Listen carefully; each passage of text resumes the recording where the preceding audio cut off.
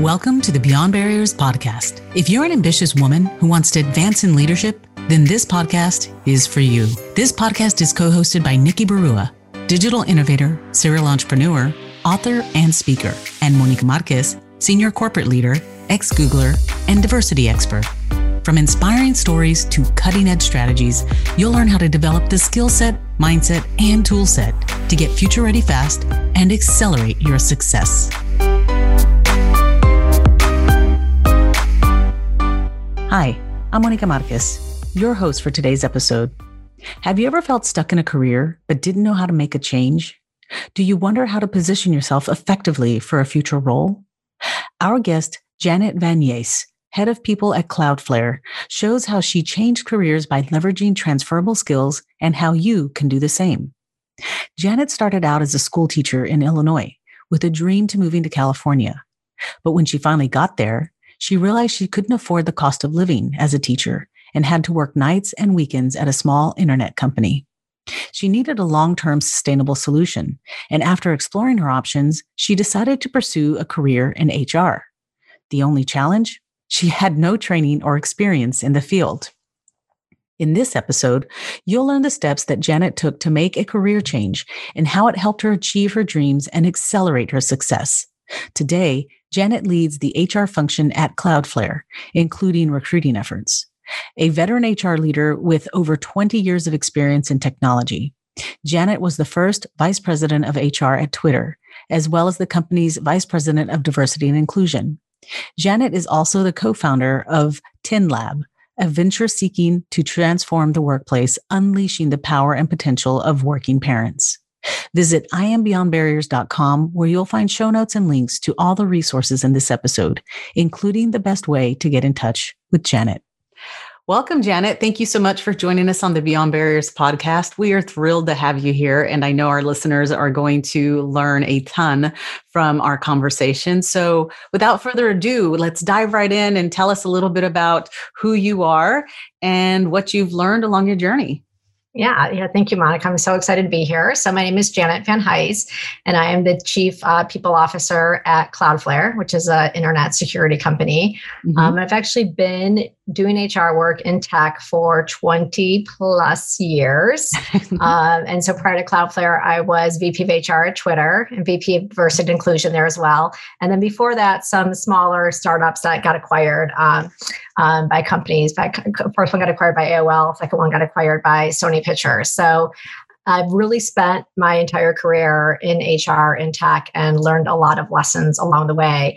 And kind of similar to, I hear like a lot of folks that you have on this program, like I was also a former teacher. So wow, fantastic. Yes. I started my career as a middle school teacher in Illinois, and all through college, my dream was to move to California. And I was not shy about telling everyone I met that that is what I was going to do. And lo and behold, when it came time for student teaching, I got involved with this really progressive, innovative middle school. They were doing like crazy, awesome things, and that I didn't even know was possible in public education. And so I stayed in Illinois for a few years as a middle school teacher, and then I finally moved out to California a few years later. And I was teaching during the day and working at an internet company at night, an internet music company. It was very small. It was like the three founders and my boyfriend, now husband. And so I was working with them on the nights, on the weekends. And I had this really defining moment one night when a group of friends and I went out to dinner in San Francisco. And it was not fancy at all, but it was, a dinner, and, probably had a few glasses of wine between the 6 or 8 of us. And the bill came. It was $60 a piece. And this is 1997. Right. And I went to pay my $60 and thought to myself, that is my entire budget for food for the month. Oh, wow. Dinner. Yes. And it felt like such a normal thing just to want to go out to dinner with your friends in the city once or twice. And I realized as a teacher, I wasn't going to be able to afford that. I had student loans and everything else. I came out to San Francisco with like $50 in my pocket. And so I realized I can't keep being a teacher. And I was really into the startup scene, the 23-year-old CEO, and just the audacity and ambition of all that. it just blew my Midwestern mind. And then I realized I couldn't afford to keep my day job. So I had to do something else. So I asked everyone I knew, like, what should I do? I'm a teacher today and I want to get into the corporate world. And I got lots of advice that the best intersection was HR. And so without really having like much of a paradigm of what HR was, I go to the CEO and I say, listen, we're growing. The company got funded. It was more than just the 5 of us at that point. And I was realizing they're hiring people who are qualified for the job. I was doing like customer support and marketing and QA. Right. Doing everything. It was one of those. It was so much fun. And so I realized we're hiring people who are qualified for those jobs. So I better figure out what I want to do fast. And so I convinced the CEO to pay for me to go get my HR management certification. Wow. And it was one of those programs like professionals do. So it takes like a year to maybe 3 years to get it done. But I knew that if I didn't get it done quickly, they were going to hire someone else for that job. So I did it in a semester. So nights, weekends, I got it done. Wow. And that started my career in HR. And that job was actually a really amazing first job because I was there when it was tiny. They got funded. They grew to about maybe 125, 150 when we got acquired by AOL in 1999. And then the dot-com bubble burst. And so then a few years later, I'm doing layoffs every few months. And that was a whole thing. But it was a great first job because I felt like it was almost cradle to grave for a business in your first job. So while it was really rough, I had so many great lessons along the way. I felt really lucky for those experiences. And, you asked like, what were the lessons? And one of the ones that was really critical to me is, I don't know, for most folks, when you go through a merger and acquisition, folks like me in G&A roles, right? I was an early HR generalist. You got made redundant. Right. And I was oblivious to that fact when the merger was happening. And I was so excited about this new role, new life. And like, lo and behold, I got laid off. And I was so shocked. I was so blindsided by it. I was put on a transition plan. I bawled my eyes out, like I couldn't function. I had to go home and it was just a mess. And, lo and behold, we convinced the company in that time that my role was so important. We needed me to stay. So I ended up being able to stick around for a few more years, but I will never forget that feeling of hopelessness and hopelessness. And that someone else was making a decision that was so important to my life about where I worked, right? And my livelihood. Right. And being robbed of that agency really made an impact on me. So fast forward a few years later, when we're doing layoffs, I remembered what it was like to be on the other side of that table. And and so I really made an effort to do each layoff one-on-one, give them as much time as they needed. And then anytime I'm in those situations where you're letting someone go, I try to make sure they have as much agency around what happens and dignity throughout the whole process. And then as much as I can, like no surprises. Right. And I remember working with one of my former CEOs and we were letting someone go and it was really hard. And he said, well, Janet, this is really hard. And I said, good. It should be hard. If it ever gets easy, you need to quit because it should always be hard. Right. Absolutely. So that one, that first job was a great one because it taught me a lot. That's fantastic. Talk about trial by fire. You do learn a lot. And I think the really phenomenal thing about like startups is that you wear a lot of hats. I mean, now you're at Cloudflare and you have like lots of different people within your team or your organization that are handling different bits and pieces, but you're the one in this small startup. So certainly I can imagine all of the experience that you gained. Can you share a little bit about, you mentioned, the idea of when you got laid off and how you just were shocked by it and you had that sense of failure and it was a setback. Like, how do you, share some tips on how you got over or how you continue to get over, failures and setbacks as you move forward in your career? Yeah. Okay. I'm going to talk about the layoff thing first. I'll talk about failures in all, because one of the things about layoffs is it's never really your fault, right? And that's kind of the easy part and the hard part of layoff. Like it is not the fault of the person who's getting laid off that they are in the situation. Something happened to the business, right? And either it was mismanaged or something happened externally that the business is not recovering from. And so in a way, that's an easy conversation to have, say it wasn't your fault, but it's still the end result is you don't have a job here anymore. So I kind of look at those two things differently, but failures to me in general, I don't know if it's just me, but I learned things the hard way. So I feel like I have learned way more lessons in the mistakes I've made and the failures than, and then in the successes. Like in the successes, I chalk it up to luck or something else. But the failures, I really look and say, okay, what did you do that you can learn from? And so I know, HR people get called cheesy all the time. I definitely get called cheesy all the time. I'm like, feedback is a gift. So what can I learn from it? And does it mean it doesn't hurt in the moment or shock? And I've got to collect myself and be like, okay, take this in. There's something to learn from it.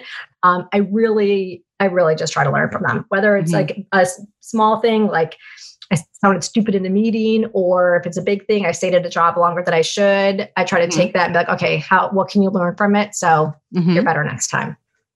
No, I love that. And I do, I too say, feedback is a gift and look at it as a gift. And sometimes though, when you do get the feedback, you're like, okay, this is a gift, maybe not one that I wanted, but it's certainly a gift. And what can I learn from it? I love that.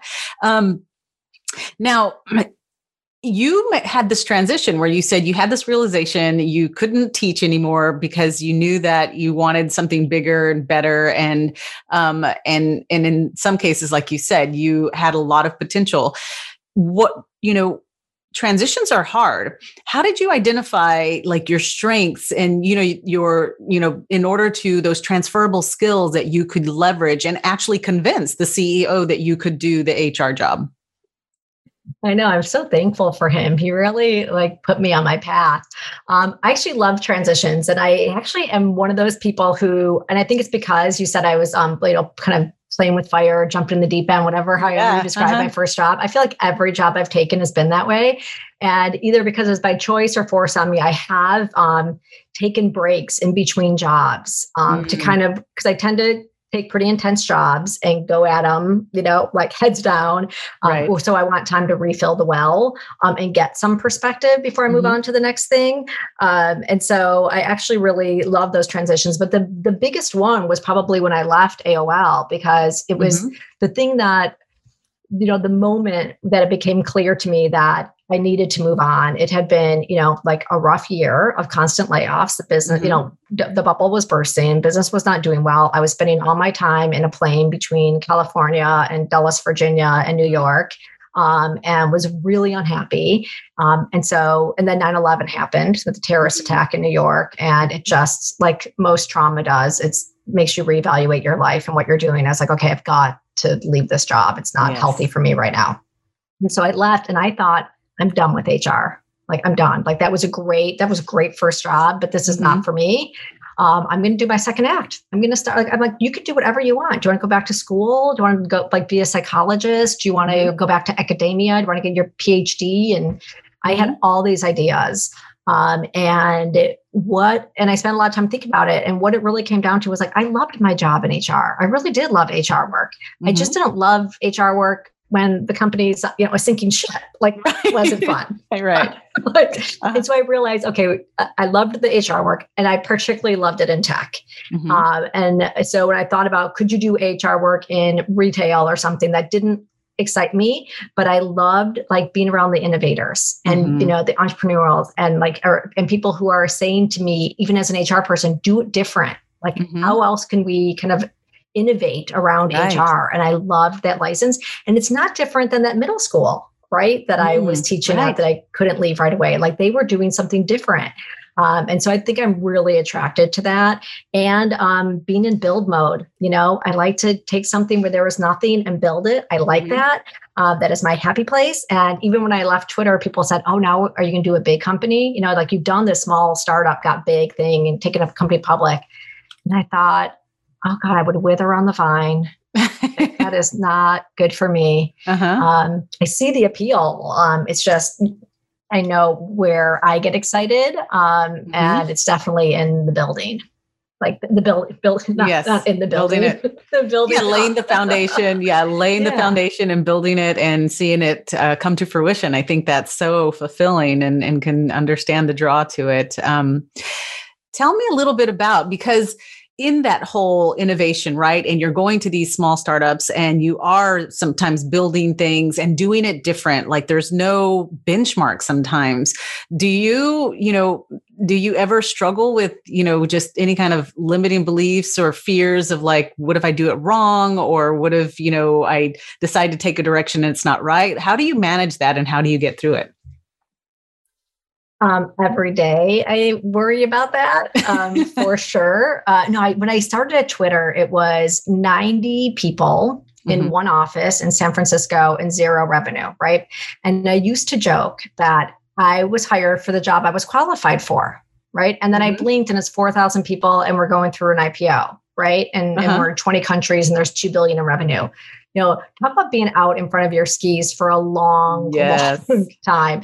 And I actually stopped saying out loud, oh, I was hired for the job I was qualified for, because I realized as a woman, I was kind of, I felt like it was undermining kind of the work that I put in. And it was just, I don't know, I just said, I'm going to stop doing that. I'm going to take ownership for my 6.5-7 years building that company. And so how do I deal with the setbacks? Yeah. The over, like limiting beliefs and any kind of fears, as you were saying, you're out in front of your skis, and how do you navigate? Yeah. And so I don't know that I did that very well in a healthy way for some of my career. And I think some of it is the context that I was in, where I did feel out over my skis. And I felt like maybe, that the environment itself wasn't one of like a learning organization or a growth mindset.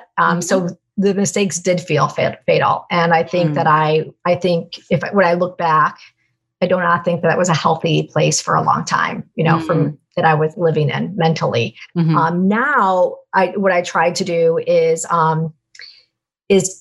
call that inner critic out for what it is, right? It's sabotaging you. Yes. And I'll say things like, okay, I'm getting really anxious about this board meeting or this comp committee meeting or this presentation or a press thing, a podcast. And you're like, okay, well, when have you ever really blown it? I'm like, I don't think I've ever really blown it. And I'm like, then why do you act like you've blown it every time? So I try to face some facts to myself. Like, what are the facts here? Like, what would I say to a friend? And then honestly, I'm trying the whole spiritual practice thing. I'm not good at it, but I realize I'm 48 years old. I've had 48 years to get through this whole thing intellectually. And there's some successes there and there's some that not. And so I'm trying to also approach it from a spiritual point of view. Like, what can I learn through meditation and being in my heart? And I'm trying that. I'm not good at it, but that's where I'm at. I love that. Yeah. I always, in terms of the whole, sometimes the imposter syndrome or that inner critic, right, is I always remind myself, okay, this is a fear, and fear stands for false evidence appearing real. And I'm like, what's the real evidence? That acronym. I love that. False evidence appearing. Yeah. Yeah. So I can totally, I usually, we're like, okay, the inner critic's going to be there. It just needs to take a back seat at the moment. So can totally understand how, especially in, like you said, in a startup, when you're in this role and it's growing so fast, and it's like hockey stick growth. And like you said, you're kind of out in front of your skis and you've got to just try to be as agile and nimble as possible, but it can be scary. In talking about that, how did you mentioned earlier community, and as you were teaching, you were doing this kind of moonlighting and this, startup, and then you leveraged your community, you leveraged your relationships to get opportunities. How important has community been to you, especially going, into these smaller organizations that could be very male dominated, not very many peers that you could, lean on? How did you navigate and how did you kind of leverage community? Yeah, great. No, that is, and just relationship building in general is just a huge part of my work anyway, of being an effective people leader. But it's so true when I'm first starting, right? And so I think for me, but now that you put it this way, I'm realizing what I always go on listening tours when I started a company, right? Just like what's working, what do you like about being here? What should I know? Who's great that I should be talking to? But I've always sought the women in the company because, I tend to join companies when they're smaller and then hopefully they're on their way to get bigger. And so I've always made an effort to meet them regardless if they weren't like my peer on the executive team or they weren't on the people team. I wanted to know their story and what they liked about working there and what maybe should be on my radar that isn't on other people's radar. So I've always made an effort to find the women or folks from underrepresented groups in the company so I could know what was top of mind for them. That's been a priority for me. Yeah, it's always so important to hear kind of almost what's going on outside of the kind of, you do your people surveys, you get this information, everybody says they're having fun. And then, you get into these smaller focus groups and you realize they're not having the same experience. Let's really, truly understand it and figure out what's going on. I think that's fantastic. Well, and that's why employee resource groups have been so important for me everywhere. I think Cloudflare does them better than anywhere I've been is because if you just listen to like the employee survey voice or the voice of the masses, you're not going to hear the underrepresented voices in there, right? They're just going to get drowned out by the masses. They're literally, by definition, they're underrepresented. And so the employee resource groups have always been really important for me to like, okay, how are you thinking about this? How's the company doing in there? How can we be better? Is this the right thing for us to be doing? Is this the wrong thing for us to be doing? And so those groups have always been really instrumental, I think, to a strong people team and a strong company. Yes. And so working at a company that really values that is very important. That's fantastic. So I do have a question for you. You mentioned, employee resource groups, creating that community and that safe space for, those underrepresented groups.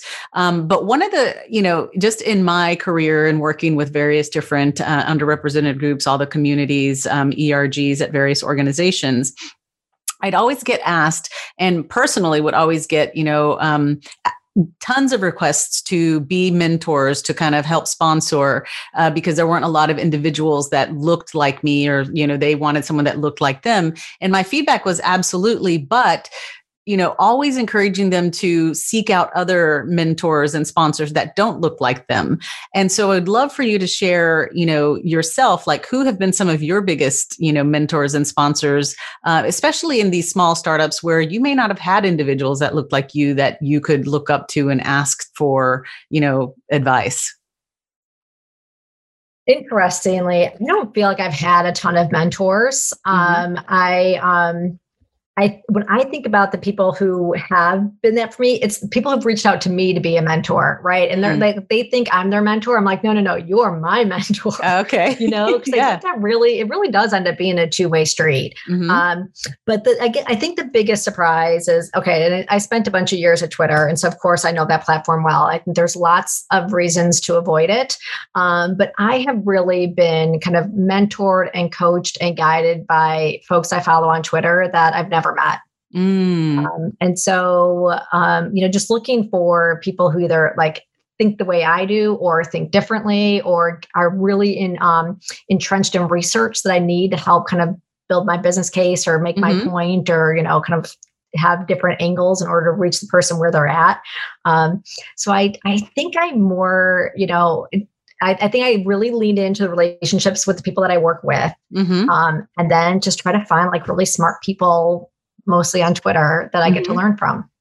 I think that is such interesting and really sage advice because it's that perspective sometimes and that diversity of perspective that you find on platforms like Twitter, like LinkedIn and others where, you can learn from lots of other people and I think now in the digital age too, I mean, it's, and given post-COVID, right, that we're all virtually, there's now new ways to connect. And I think, what you've brought up is actually something really insightful that I don't think maybe many people are leveraging. They're still thinking that mentor relationship needs to be that in-person live kind of, exchange where there's probably a lot of information they can glean from doing what you do in terms of really connecting and following with people virtually. So I love that. I think that's something that I need to tap into myself. Never really thought of it that way. I also I don't, my husband and I talk about this a lot. Like he thinks it's good manners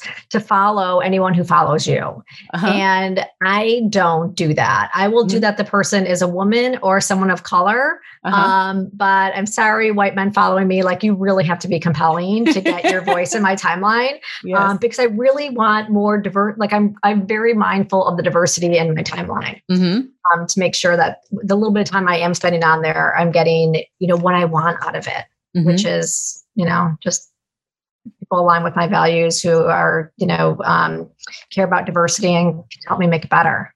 That's so true. I do the same thing too, because your timeline is kind of an algorithm, right? Of everybody that you follow. I want to make sure that you're getting some meaningful content in there. Absolutely. What if you could pinpoint the invisible ceilings limiting your success? Imagine having clarity on your strengths and barriers so you can take action and gain unstoppable momentum to advance as a future-ready leader. Well, that's exactly what the Beyond Barriers quiz will help you discover. You'll get your personalized score based on the 25 essential elements proven to accelerate success in the digital age, so you can understand what's holding you back and where to focus your efforts. The Beyond Barriers quiz is completely free and takes just a few minutes. Go to iambeyondbarriers.com/quiz and take the quiz today. I do have a question in terms of you have had, really great experiences at different organizations and, making that transition from one organization to the other. You talked about doing your listening tours, and then you set these goals that you want to achieve, right? Within your first 90, 180, or even the first year.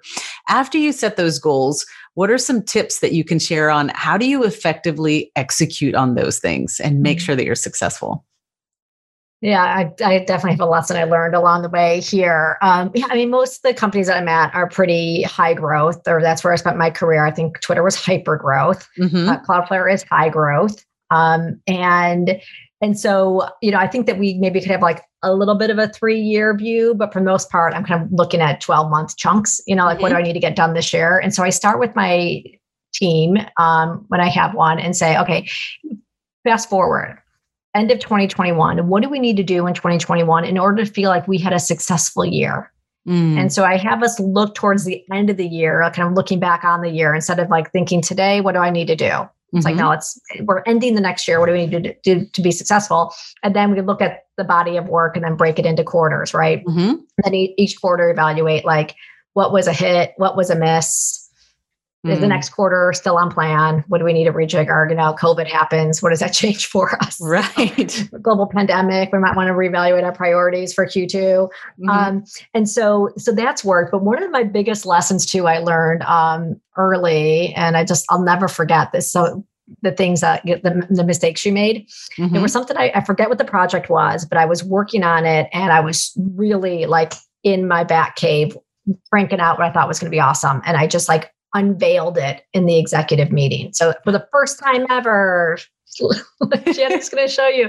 And it just bombed, right? People had a ton of questions and it was a mess. And so now I never want to experience that feeling again. And so now by the time, if I'm presenting something new, a proposal, whatever, like 60 to 80% of the people in that room have already seen it, right? They've seen it, they've weighed in, their fingerprints are on it. And so it's like, it may seem like an unveiling to a few, but for the most part, I know that, okay, folks in the room are going to get behind this. And that's been really valuable because so much people work is collaborative, right? Because it touches everyone. Right. So it might be a people team's effort, but the engineers are going to have to live by it, or the lawyers.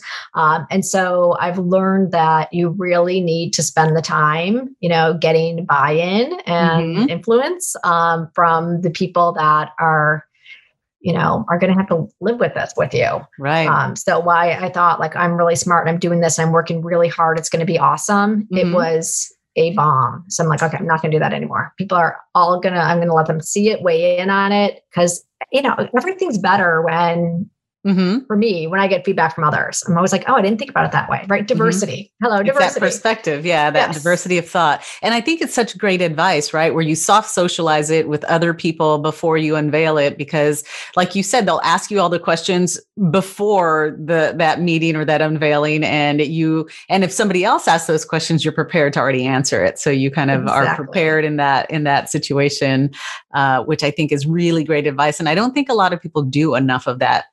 Soft socialization of, just so that you can get buy-in and support. So at least you go in more confident knowing, okay, half the people in this room are going to get behind this and then help me push it over the finish line. So I think that's fantastic advice. Yeah. And there's sometimes I go in and I know, okay, these two people are still against it or think this is a bad idea, but at least I know the why and I'm able to address it. And I'll even say, hey, here's some of the discussion questions that have come up as I've been talking about this. And let's have a discussion in the room here. And then hopefully, their peers can help influence that.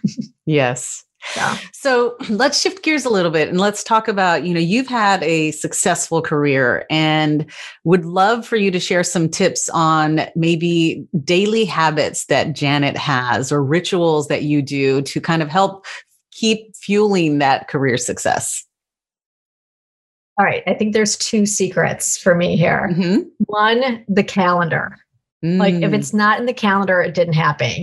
Show me pictures or it didn't happen. Like if it's not in the calendar, it doesn't happen in my life. So like my life gets calendared.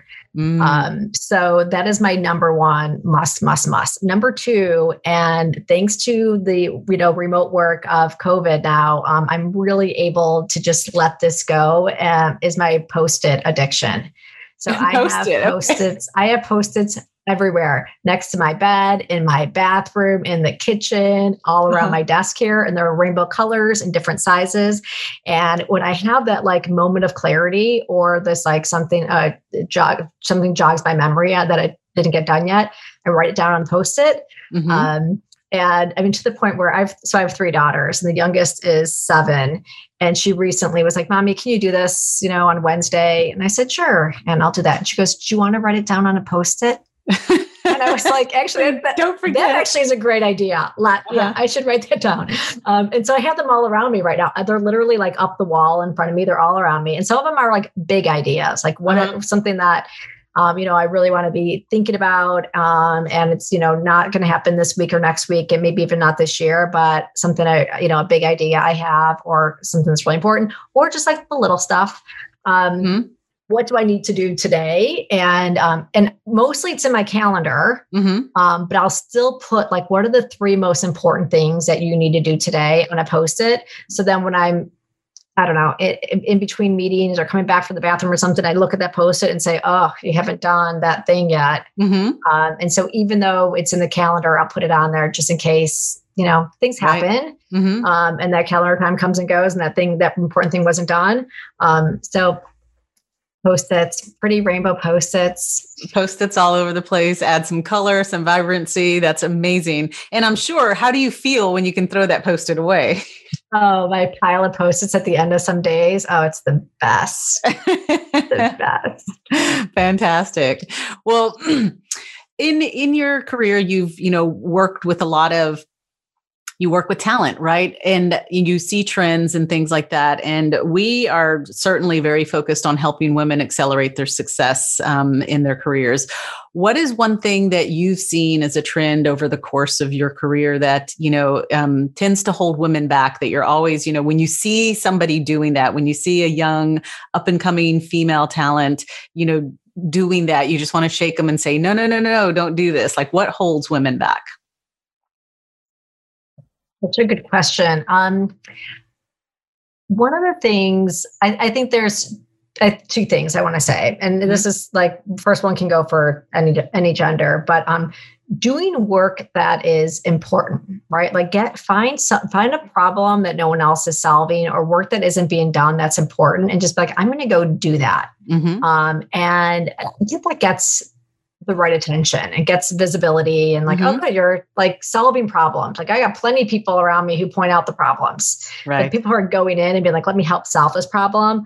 That person gets noticed. So that would be advice for like all genders. You know, for women, I think, you know, one of the things is tell people where you want to go.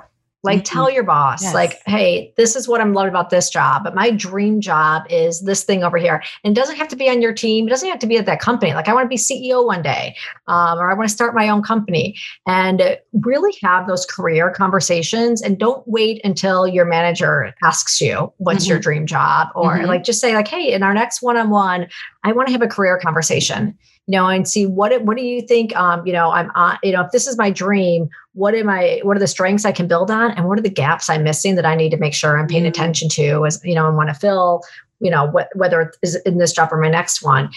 So I think not feeling like you don't have to wait for your manager to talk to you about it. And you say, hey, like be in the driver's seat of your career. Like, hey, I want to have this conversation with you, and don't keep it a secret. Like, don't keep it a thing you just talk to your girlfriends with. Like, let people who can help you know.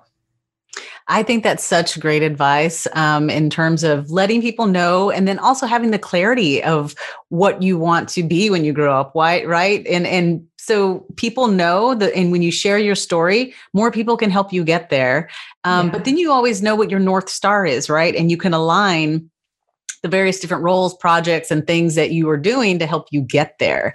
I think that's such wonderful advice. So I think in closing, what would you say is the most important thing looking forward now that can help women accelerate their success, especially in the digital age and in organizations like you're in where there's high growth? What can they do to stay ahead? Yeah, I think maybe just because you said digital age, it makes me think, like, I really think technology can be a force for good. And when it's at its best, it can be used for connection. And so to find those people, whether it's LinkedIn or Twitter or wherever they are, smart people, you know, doing things that you care about, you know, following them, getting a sense of the things that they're reading and things that they're attending and things they're interested in, and find a way to connect and make that connection. I think that would be in a meaningful way. Like, I think it's kind of weird. People are like, hey, you know, out of the blue, will you mentor me like that when I don't know them? I'm sure that was awkward email to send, and it's awkward email for me to receive. When someone's like, hey, I saw this thing on Twitter that you said, and I'm really interested in learning more about this. Or I know that you used to work at this company and I actually want a job there. Can you help? Like, when people are specific like that, I don't know. I feel like you really want to help. Absolutely. That's such great advice. And now everything's at your fingertips, but know the ask, right? Before you reach out, ask. Hey, be my mentor, know the ask. What are you going to ask them? But then making that connection where there's a little bit of that relational, like, you know, I'm relating to you, it resonates and it moves forward. I think that's fantastic advice. Janet, thank you so much for participating on this podcast. You've left so many nuggets of just great information for our listeners. And I'm sure they're going to have people wanting to reach out and follow you and listen to your perspective and more of your great advice. How can people connect with you and get in contact with you? What's the best way? The best way is probably following me on Twitter, which is at Janet VH. So JANET, V as in Victor, H as in happy, short for Janet Van Heis. That's probably the best way. Yeah, my email is like where things go to die. So. Fantastic. So Twitter it is. We will all follow you. And thank you again for giving us your time on the Beyond Barriers podcast. Thanks, Monica. It's so good to be here. Thank you for listening to the Beyond Barriers podcast. There are thousands of podcasts out there, and we are so grateful that you've chosen to listen to ours. If you enjoyed the show, please leave us a rating and tell a friend about it. And subscribe to get new episodes every Monday, Wednesday, and Friday. Visit IamBeyondBarriers.com, where you'll find show notes, links, and the best way to connect with our guests. See you next episode.